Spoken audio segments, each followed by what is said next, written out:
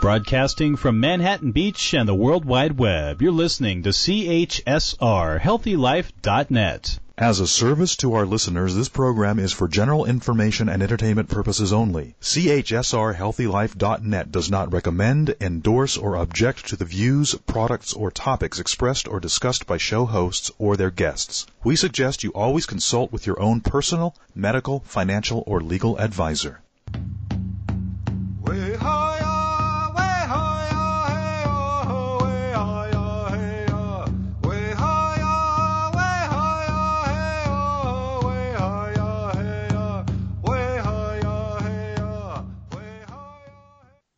Greetings, or may I say Bojo and Potawatomi, to those joining us for today's Indigenous Perspective show. I'm Randy Krutkowski, an enrolled Potawatomi tribal member and the co-host of Indigenous Perspectives.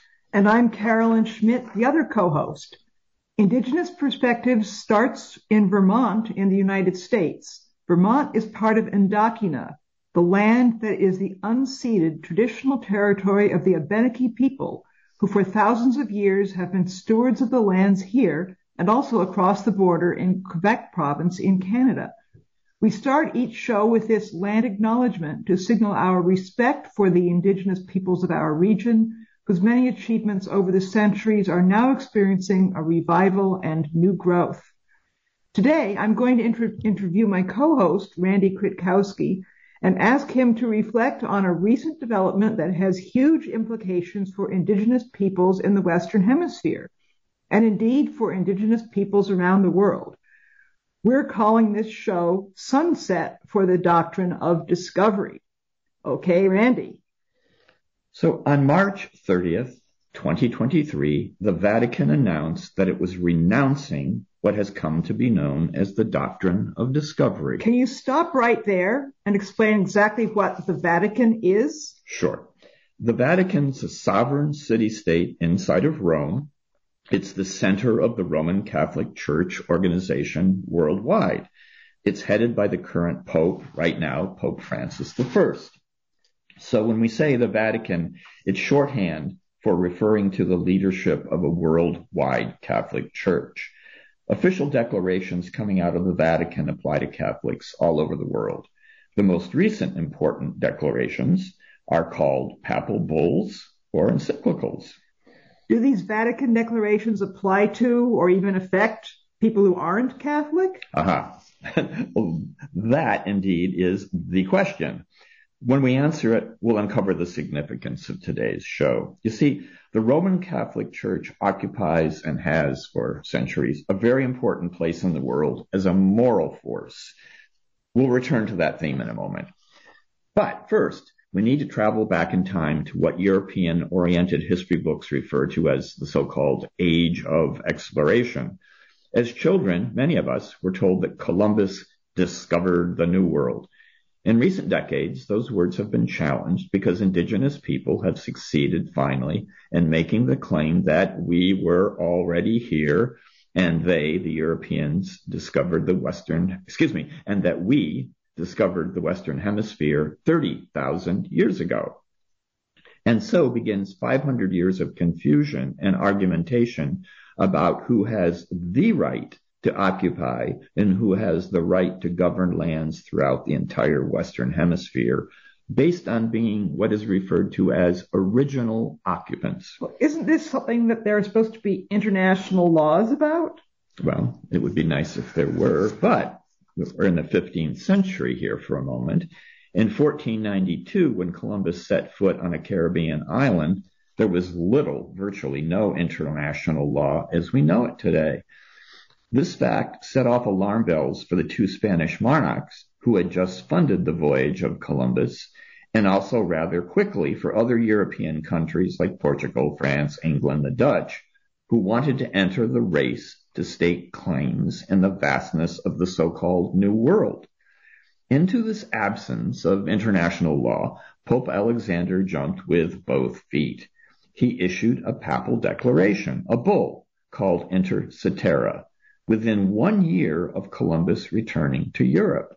The papal bull, Inter Cetera, has made international news because the Vatican just rescinded or repudiated it before we discuss why this is big news, we need to explain what the papal bull or declaration said. The Pope's declaration stated that Spain had exclusive claim to all newly discovered lands to the west. And if the Spanish monarchs brought Christianity to those lands and the peoples there, Spain would have an exclusive claim to rule the land with absolute and unchallenged authority. Yeah, I looked up, it's easy to find on the web in an English language translation. It's got a lot of formal sounding words. There's a lot of interesting stuff that jumps out, including there's this one phrase the Pope is telling the Spanish king and queen. He's giving them he's giving them the encouragement and the right, as if he had it to give. But anyway, he says, quote, to bring under your sway the said mainlands and islands of the quote unquote New World with their residents and inhabitants, and to bring them to the Catholic faith, end of quote. So the Pope did this not because of international law or his authority as an international lawmaker, but based on the Church's moral authority, which was enormous at the time, and also the Church's historic role as an arbiter of disputes among European nations. I also want to add there's a nice little gem of a revealing sentence in that papal bull about, it's a list of, we hear there's lots of gold and silver and gems and, spices and all kinds of interesting things in these new lands. So obviously that's in the forefront of their minds as well.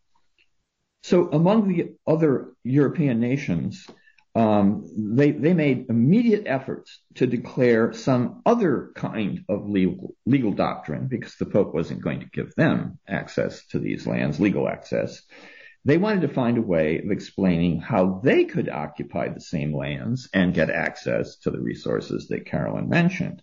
So one of these other so-called doctrines stated that the principle of first discovery, in other words, first discovery for Europeans, bestowed the right to claim lands. So, for example, England sent John Cabot to sail up the coast of what is today North America, essentially New England and Canada, and to eyeball it, and thereby, like Columbus, to, quote, discover it. The French immediately declared that merely eyeing the new lands did not justify claims of control. The Dutch and the Portuguese argued that those who settled and developed the empty lands, as they were called, lands they referred to as unoccupied and undeveloped, had legal control. So under this new doctrine of discovery meant actual settlement and actual economic development. So European countries fought wars for centuries over this disputed concept of what does first discovery mean? Unfortunately, indigenous people of the Western Hemisphere were caught up in these wars, which had the effect of continually depriving them, I should say us, of more and more of our lands. Now, if this is confusing, that's because it was then and still is. Okay, is it fair to say that what we need to take away from this are the words discovery and doctrine of discovery? These words and an ever-expanding concept of what constituted discovery became the legal rallying cry and foundation for a lot of these different European and later countries like the United States and Canada actions, and the foundation of what is now called in the United States Indian law, or what one of our guests on a previous podcast, Peter Dorico, called anti-Indian law.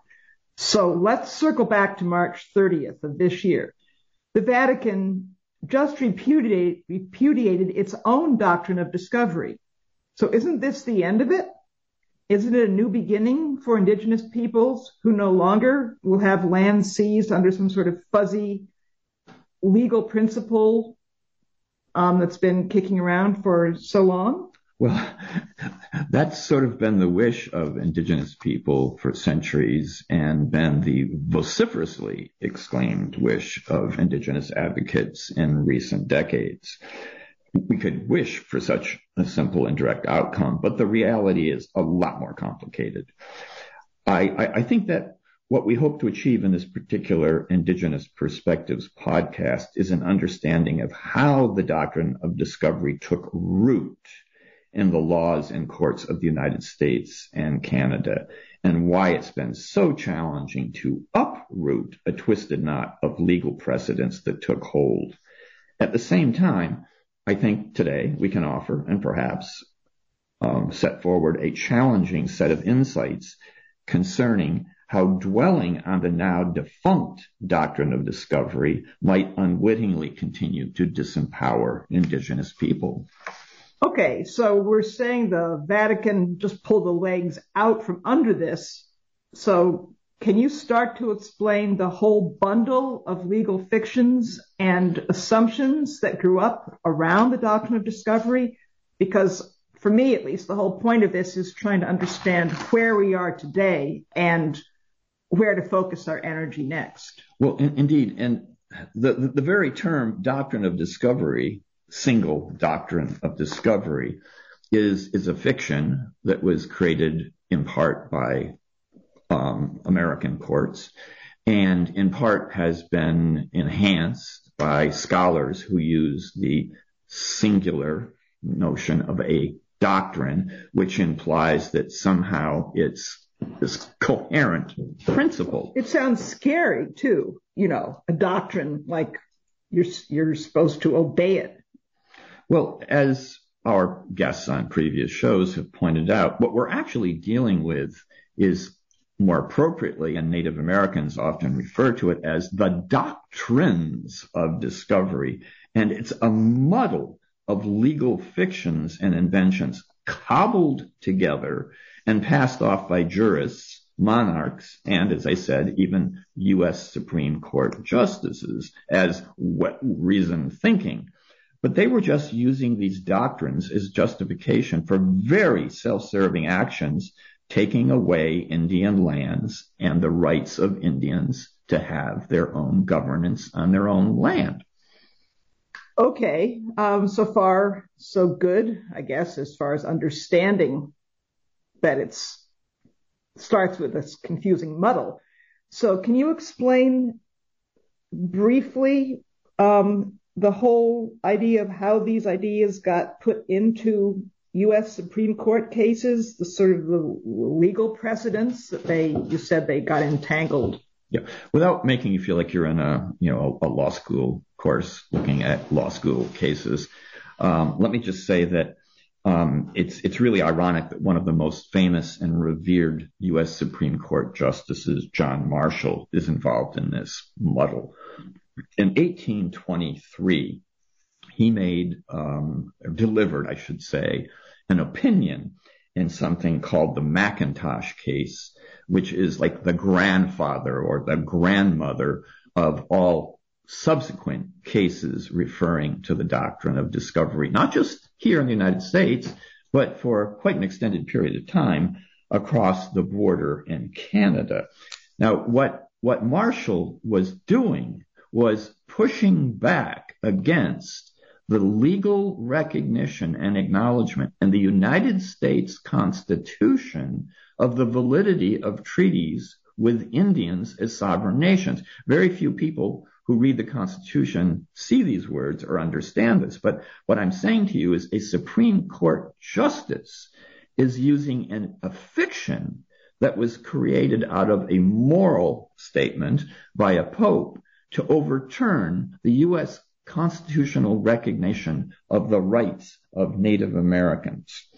So once a Supreme Court justice delivers such an opinion, other courts refer to it, and it becomes precedent. And every time they refer to this, the precedent grows deeper. Its roots grow much more strongly into our legal system. Okay, yeah, I do understand that this McIntosh case was connected with the Cherokee Nation losing their treaty-guaranteed rights to their own land in Georgia and being pushed off it and forced on their Trail of Tears to Oklahoma. And then I think your own people also got caught up in the same kind of relocation with this forced removal. As I've mentioned a few times on this show, my tribal homeland is Chicago. Chicago is the Potawatomi word for wild onions. And under the Indian Removal Act, which followed fairly quickly on Justice Marshall's opinion, it was decided to force Native Americans to move west of the Mississippi. And my tribe was marched at gunpoint, our leaders manacled and put in wagons, and taken from the forests and lake region of the Northwest to the prairies of Kansas. And a significant number of tribal members died on that journey. That's why it's known in our history as the Trail of Death. And this kind of action that was repeated across the colonial landscape can all be traced back to the so-called Doctrine of Discovery. That's why this has been so controversial and such a point of irritation and outrage in Native American communities for more than a century, and in recent decades been a primary concern that we have. So as I said, even Canadian courts that are sometimes in the 19th century deferential to U.S. courts use this court case as precedent. They cited. It's kind of like Marshall using a papal decree from a foreign nation as precedent in U.S. national law. The Canadians used U.S. legal precedent.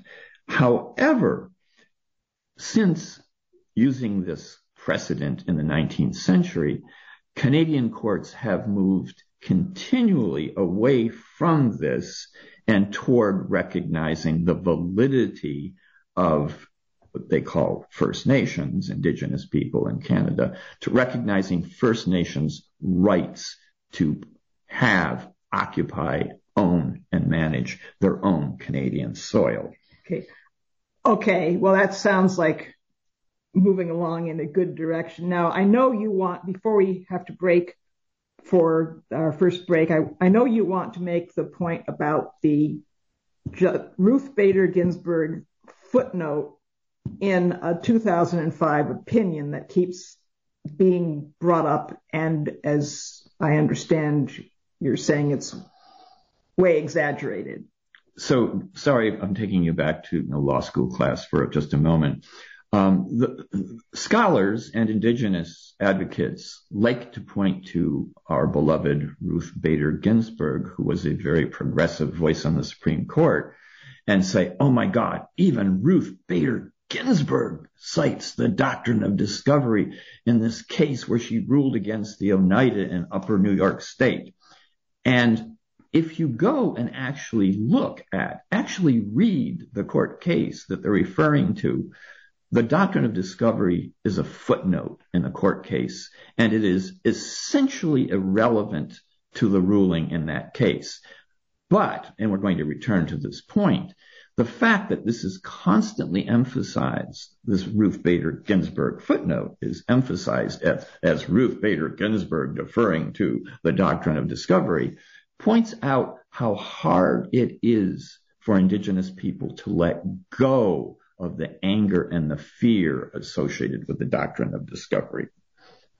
So, what about the claim that there's Doctrine of Discovery provided a foundation of racism, anti-Indian racism, that encouraged their treatment as less than fully human citizens? Well, that's actually what we should have been discussing in recent decades.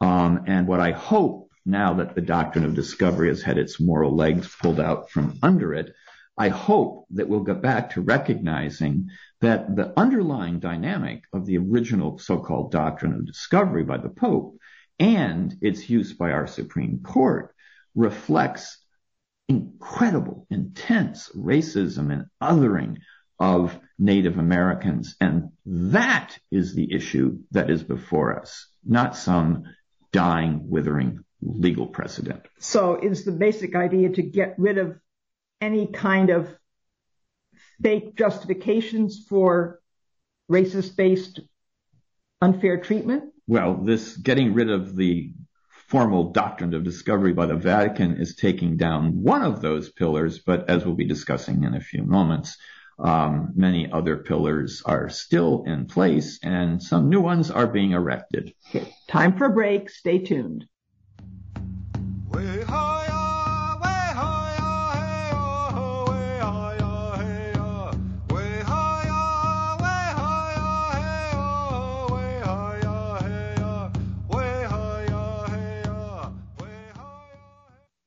Rights for nature?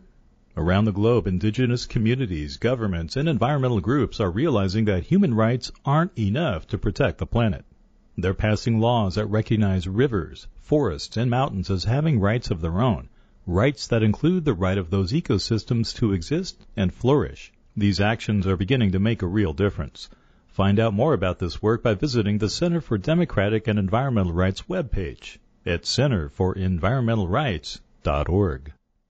Period poverty. If you don't know what it is, you should, because you can help. 1 in 4 American women struggle to purchase menstruation products this year, resulting in missed school and even loss of income. The Native American women's nonprofit, Queck Society, cares enough to give Native American students and communities their period products, and they do it across North America. Please help women with your time, donations, or supplies to maintain their dignity and celebrate their strength during moontime. Visit quecksociety.org. That's KWEK Society.org.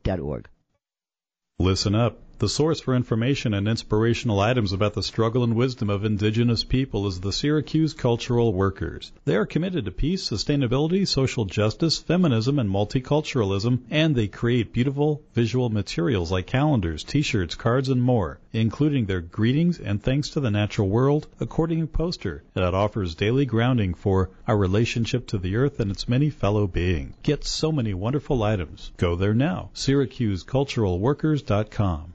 Randy Krakowski's book, Without Reservation, describes his spiritual awakening as a Native American. It's a powerful, life-changing story where Randy shares his journey into the realm of ancestral Native American connections and explores his encounters with Mother Earth. The book actually helps you how to reconnect with your ancestors to rekindle your access to ancestral wisdom and nature. Available in print, ebook, and audiobook format. Get Without Reservation by Randy Krakowski from all major booksellers. For more information, visit randykrakowski.com.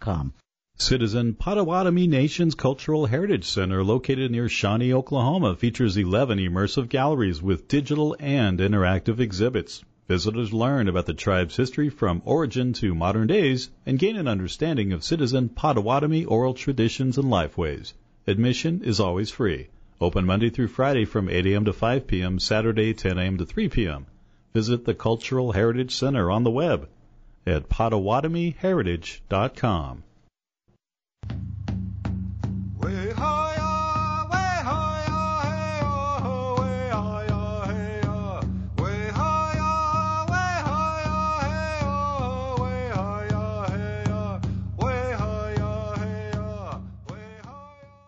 Welcome back to Indigenous Perspectives, our program titled The Sunset for the Doctrine of Discovery. And Randy was just talking about the lasting cultural impacts of all of these doctrines of discovery. So it's easy to get into the legal weeds and look at the doctrine of discovery as a legal battle, a kind of nerdy thing. The fact of the matter is, as I was trying to explain at the end of the last segment, that the doctrine of discovery emerged out of racial attitudes in medieval Europe. The doctrine of discovery was given to the king and queen of Spain, who had just expelled people they considered to be inhuman heathens, both Muslims who had been in Spain for centuries, and then Jews. They were othered and treated as less than humans, just as the Spanish monarchs would treat the newly discovered indigenous people in the New World. So it's really important for us to understand that the roots of legal actions and legal principles, as we know from today in our own society, very often have roots that are deeply cultural and very much detached from good, sound legal judgment. So you're saying it's racial and religious prejudices getting all mixed in together?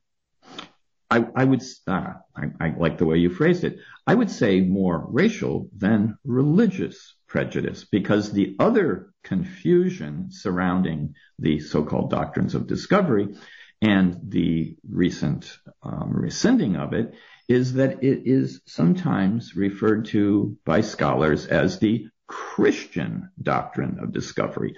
I've never heard the word Christian appended to doctrine of discovery as a positive complementary adverb. It's always used in a manner that is somehow meant to even further discredit the doctrine of discovery. The idea being that Native Americans, indigenous people, First Nations people in Canada were victimized by bad law, but also by Christianity itself. Now, the news has been full for several years of stories about residential schools. We knew that there was a collision, a tragic collision between indigenous cultures and many missionaries who came and operated residential schools. They were cruel institutions. Okay. Catholic and Protestant, but all Christian missionaries running these schools, right? Because the colonists were initially all Christians. So the notion has now developed that the doctrine of discovery grew out of Christianity itself, the very principles of Christianity. Now, this is problematic in part because theologians at the time immediately denounced the doctrine of discovery as having no roots in Christianity. And one must understand that the very practices that are being blamed on Christianity precede Christianity. As a historian, I can tell you, someone who's taught courses on Greek history, Roman history, Islamic history, conquerors behave in a very similar fashion. The fashion that, they repress, they slaughter, they repress, they try to destroy the cultures where they are taking, up residence, and, they're brutal about it. So it is nothing unique to Christianity.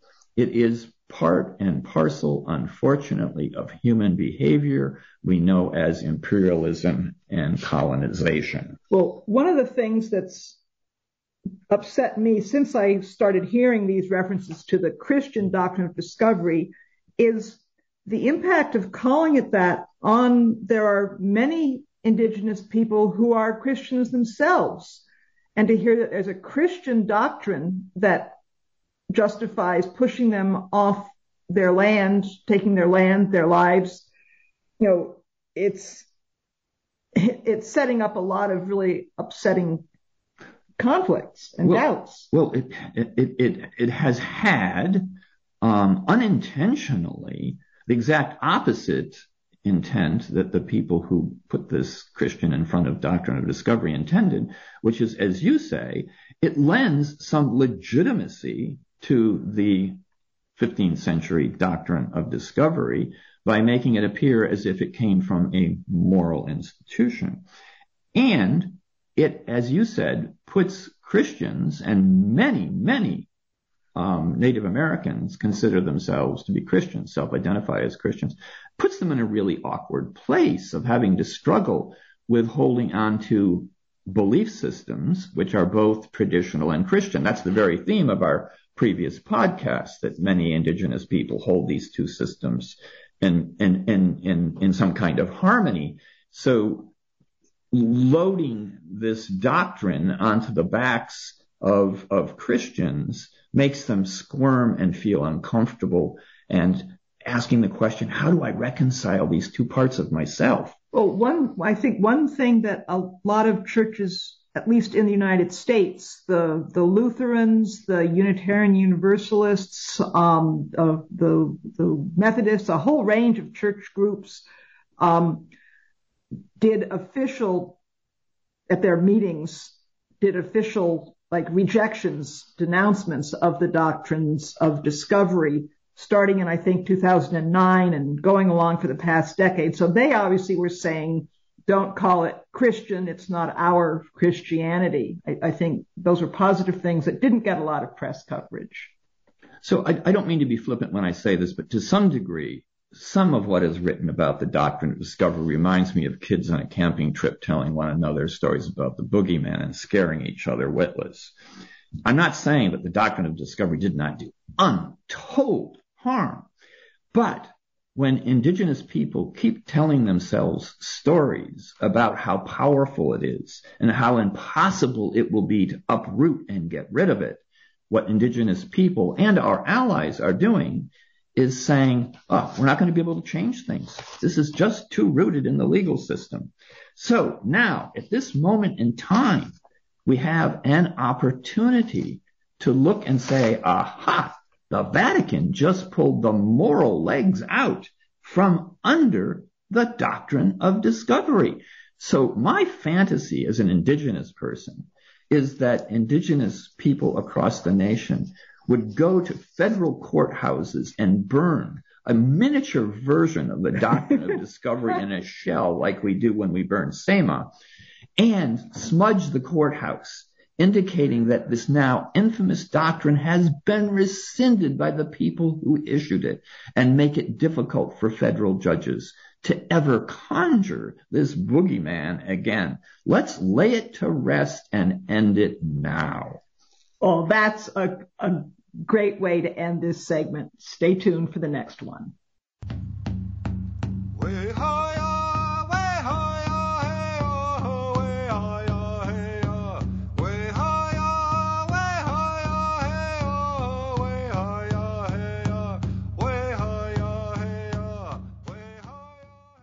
Rights for nature? Around the globe, indigenous communities, governments, and environmental groups are realizing that human rights aren't enough to protect the planet.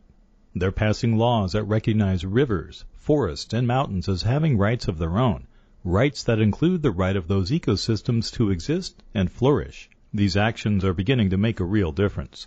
Find out more about this work by visiting the Center for Democratic and Environmental Rights webpage at centerforenvironmentalrights.org.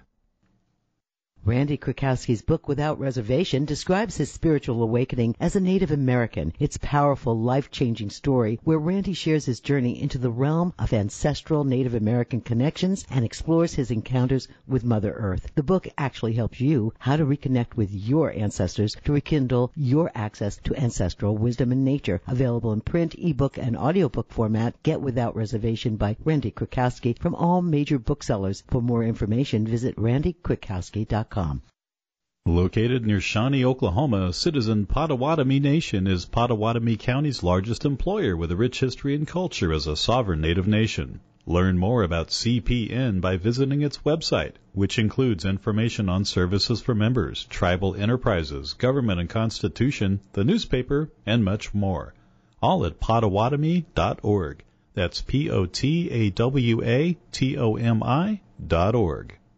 Period poverty. If you don't know what it is, you should, because you can help. 1 in 4 American women struggle to purchase menstruation products this year, resulting in missed school and even loss of income. The Native American women's nonprofit, Queck Society, cares enough to give Native American students and communities their period products, and they do it across North America. Please help women with your time, donations, or supplies to maintain their dignity and celebrate their strength during moon time. Visit quecksociety.org. That's Kwek Society.org. Don't get angry. Anger is a negative emotion that suppresses your immune system that may cause health problems. Make a positive difference by working together to protect and support your family, friends, and community. Take a break from the dark side. Uplifting and enlightening. Listen to the positive side of podcasts. hrnradio.com.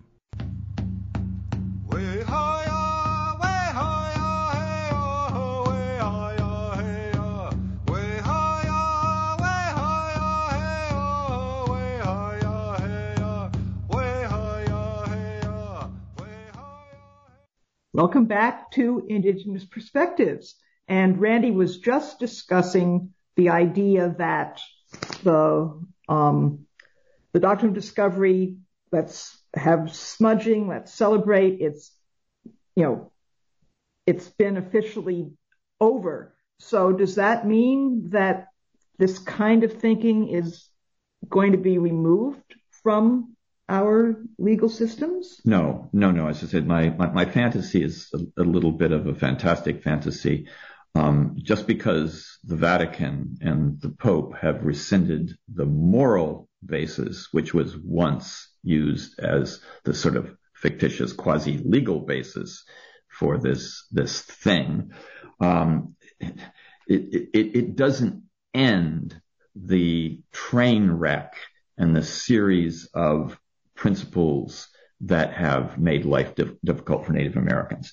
For example, we are finding in 20th century, 21st century society, Canada and the United States, new ways of accomplishing the same ends that the Doctrine of Discovery did, which is excuses, quasi-legal reasons for taking away indigenous rights to occupy and hold their land as guaranteed by treaty. Let me give you an example. We go back to this notion of occupying land and developing it being a claim by colonial societies to true ownership of the land. Okay? So in Canada, just north of us here in Vermont, the Canadian government has been building giant hydroelectric dams on native lands without the required legal permission and consent of the people who live there. They are expelling these people from their land. They're not using the Doctrine of Discovery as their legal pretext.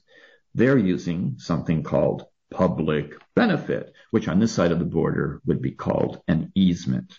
The notion is that the interest of the broader public, that is the descendants of colonists, triumphs over treaty rights of indigenous people. So we'll remove them. Why do we do that? Because we're worried about climate change, as we should be, but we're going to stampede ourselves and them into building these dams using this excuse. So what our colleagues that we had on this show previously are saying is that we need to have something like the 1954 Supreme Court decision, Brown versus Board of Education, where the Supreme Court itself, not just the Pope, negates any possibility of employing the Doctrine of Discovery. But what I'm telling you is that they will find other excuses. And in fact, in the United States, we are using the climate emergency that we're in to triumph over and force Native people to give up their treaty rights and move off their land. Okay, I've got a question. I grew up learning about, in the U.S., the idea of eminent domain. That was the phrase that I learned, where the government can decide something is for public good and they can take your land, but they have to pay you. When the interstates were built, that was how the land, when they took people's private land, they would take it, but they'd compensate them for it, but the people couldn't really fight it. So it sounds like this new effort is worse because it's not just taking private people's land and giving them compensation. It's just taking land that belongs to whole nations. You used the key word, nations. When the interstate takes the land from private landowners, the private landowners are members of the nation taking that action.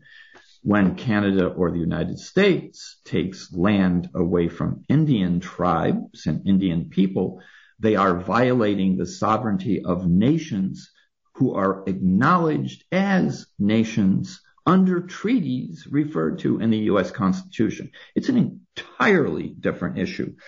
Let me give you another example of creating new legal principles or employing other legal principles to get rid of Native Americans, now absent the Doctrine of Discovery. One of them is called the plenary power of Congress. And again, if you're not a law student, and even if you are a law student, you might not know what this is. It turns out that the U.S. Supreme Court, most recently in Gorsuch's decision on an Oklahoma case about Indian rights, invoked this notion of plenary power, which is the power of the U.S. Congress to reverse at its will any law made by a state and to abrogate, to rescind, to negate any treaty that it has previously signed with a foreign nation.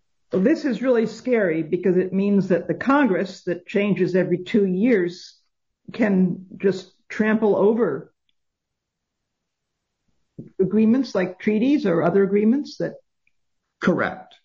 So we've gotten rid of, or we're in the process of getting rid of the doctrine of discovery, but we're not out of the bushes yet because Congress and the courts have these other tools that they could use to deprive indigenous people of their rights, their ability to occupy and live on their traditional lands.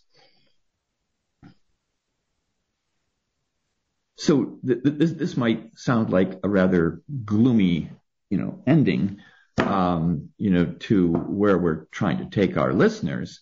But I'm trying not to be wholly fanciful and celebrate prematurely the end of abuse of indigenous rights and violation of indigenous sovereignty. We've won, as they say. I hate using these metaphors, but we've won one battle, but the war is not over. The struggle will continue to assert indigenous rights against what Peter Derico on one of our earlier shows referred to as anti-Indian law. We're still moving into headwinds that are blowing back in our faces. Okay, so we're still in a really unequal power and wealth situation, looking at the rights of the Indian nations, First Nations peoples.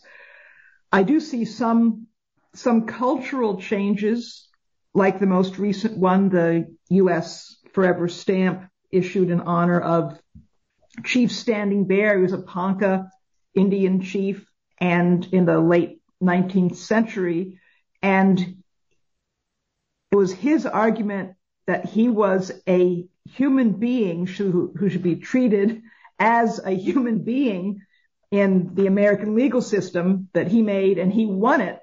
And that set an important precedent that they could no longer, in the court system at least, treat people who were Native Americans as less than fully human. So it sounds like a weird thing to be celebrating, but obviously it's a really, really important point. Yeah. So the reality check here at this point in our program is that we have an important victory, a hugely important victory, but we need to be careful to let our guard down because we face continuing challenges.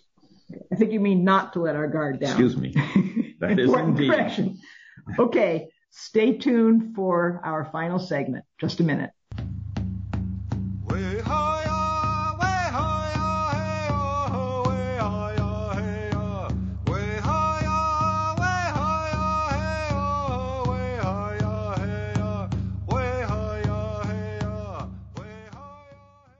Rights for nature?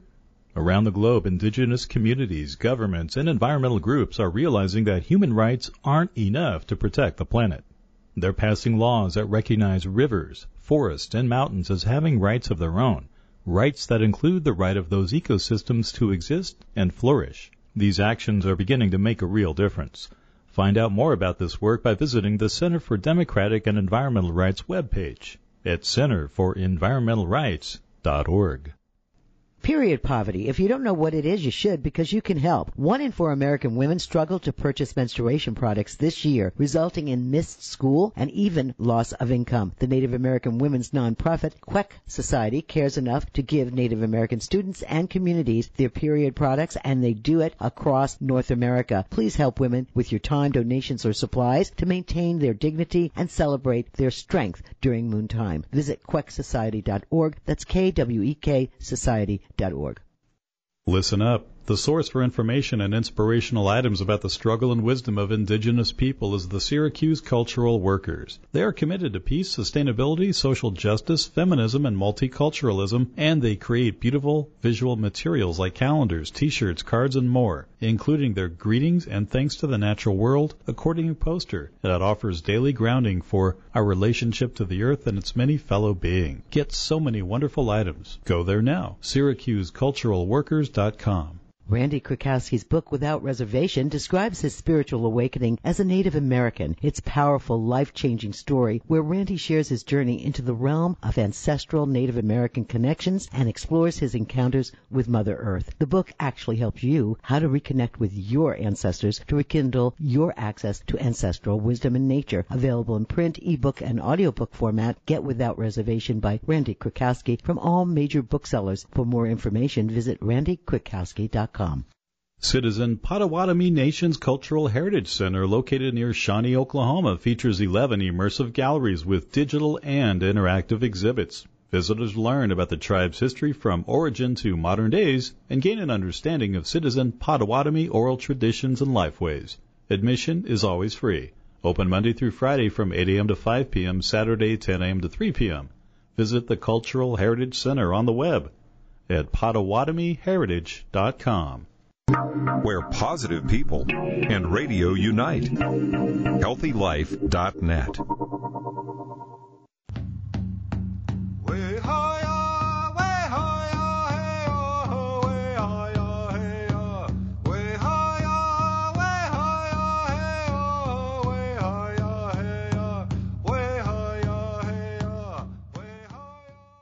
Welcome back to Indigenous Perspectives. This is the last segment of our show on the sunset of the Doctrine of Discovery. So, Randy, you want to pick it up? Yes. I want to return to the theme that emerged at the beginning of our program, which is the moral authority of legal institutions in the modern world. We read and constantly dwell upon economic power and armies clashing, but we give far too little attention to moral authority. And there's something wonderful going on out there across the face of the globe, which is a kind of shift in the thinking of a large part of the world's population, an embrace of an indigenous worldview and respect for Mother Nature and respect for indigenous people. And I want to give credit where credit is due. The current Pope, Pope Francis, who took his name from Francis of Assisi, visited Canada more than a year ago, and he did so in what he called a pilgrimage of penance. He was the first Pope from the Western Hemisphere, and I believe that he did not want to die having not lifted the darkest chapters of the church's legacy in this hemisphere. So he visited Canada, and he visited residential school sites where horrible atrocities had happened. And he apologized, and he listened to indigenous people, and he called it his pilgrimage of penance. Like, popes don't do this kind of thing lightly. So during that visit and after, indigenous people went back to the Vatican and reminded him that his work was just starting, that he needed to rescind the doctrine of discovery, which he did. Now, that's the story we've been telling today. But there is another part of the story that we haven't referred to that is equally exciting.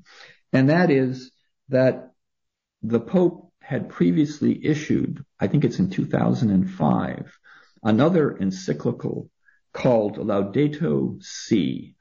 And in this encyclical, he describes the values that the church needs to embrace to lead in the 21st century. And they are profoundly indigenous values of wealth sharing instead of wealth hoarding. And most importantly, the need to embrace the environment, and in the spirit of St. Francis of Assisi, his namesake, to respect other than human beings as our kin. This is an astounding statement coming from a pope, because remember, go back to the beginning of the program, the papacy in the 15th century was looking at other humans as less than human, and this pope is saying we need to look at other creatures as our equals on this planet. So I see a moral institution rising and leading at a critical moment in world history with Laudato Si and with rescinding the doctrine of discovery.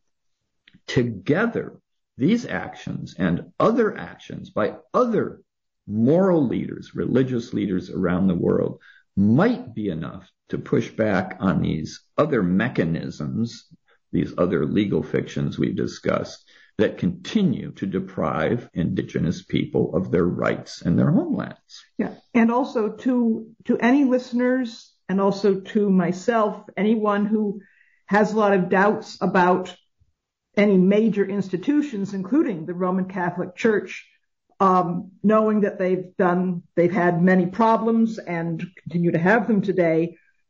To me, it's a good reminder that everyone, just like people, we have to look for the good and emphasize that and carry that forward of every kind of mixed legacy or mixed power. And to me, the impressive thing about Laudato Si and this revocation of the doctrines of discovery is that we've got an institution whose current leadership, the Roman Catholic Church, is willing to take these steps, even when obviously there's pushback and disagreement. But I think when Randy refers to the moral leadership, that's what he's talking about, is taking a stand that is not going to be universally popular, but saying this is important and we're going to throw our weight behind it. Yes, and there's a wonderful video that Carolyn and I saw recently. It was a film actually made, by the Vatican. It's called The Letter, and Pope Francis, invites people, ordinary people, a handful of them from around the world, including indigenous people, to come to the Vatican and to meet with him, because he wants to talk not just to world leaders, but to ordinary people. I want to interject about ordinary. The chose people, it's a whole mix of people from different parts of the world, different backgrounds, young, old, men, women, but they were all people who had been known in their own communities for environmental work and environmental efforts. So I think when you say ordinary, I think that's undercutting the fact that these people were leaders in their own communities on environmental issues, and that's why they were asked for this meeting with a focus on environment. I use the word ordinary because they're not elected national leaders with enormous political power, and certainly not with, economic clout. Some of them had difficulty getting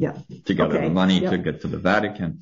So the point here is, and again, I'm not a Catholic, you're not a Catholic, this is not an advertisement for the Catholic Church, but, we have a Pope who drives a humble little car and lives in a humble apartment when he can. The church is going back to its roots. And as we said in one of our earlier programs, when we were discussing black elk, what we see is something remarkable in the modern world, which is the ability of indigenous people to call a moral institution back to its moral roots, to its deepest convictions. That, I think, even more than rescinding the doctrine of discovery, is a reason for hope. And, as we discussed in one of our shows more than a year ago, perhaps a moment for us, indigenous people, to engage in an act of forgiveness. Not forgetting, but letting go of the anger and the hatred, extending hands and working together to heal this planet and to heal our fractured and divided societies.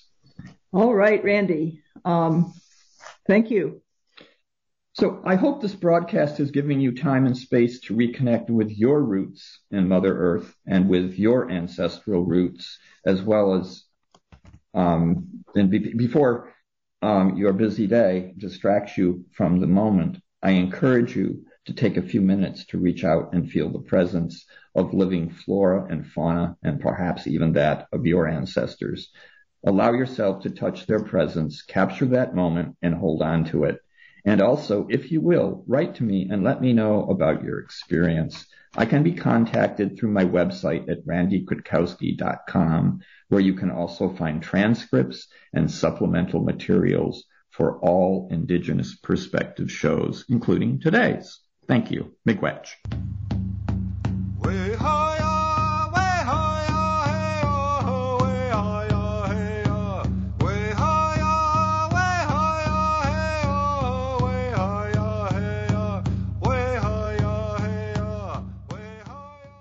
Located near Shawnee, Oklahoma, Citizen Potawatomi Nation is Potawatomi County's largest employer with a rich history and culture as a sovereign Native nation. Learn more about CPN by visiting its website, which includes information on services for members, tribal enterprises, government and constitution, the newspaper, and much more.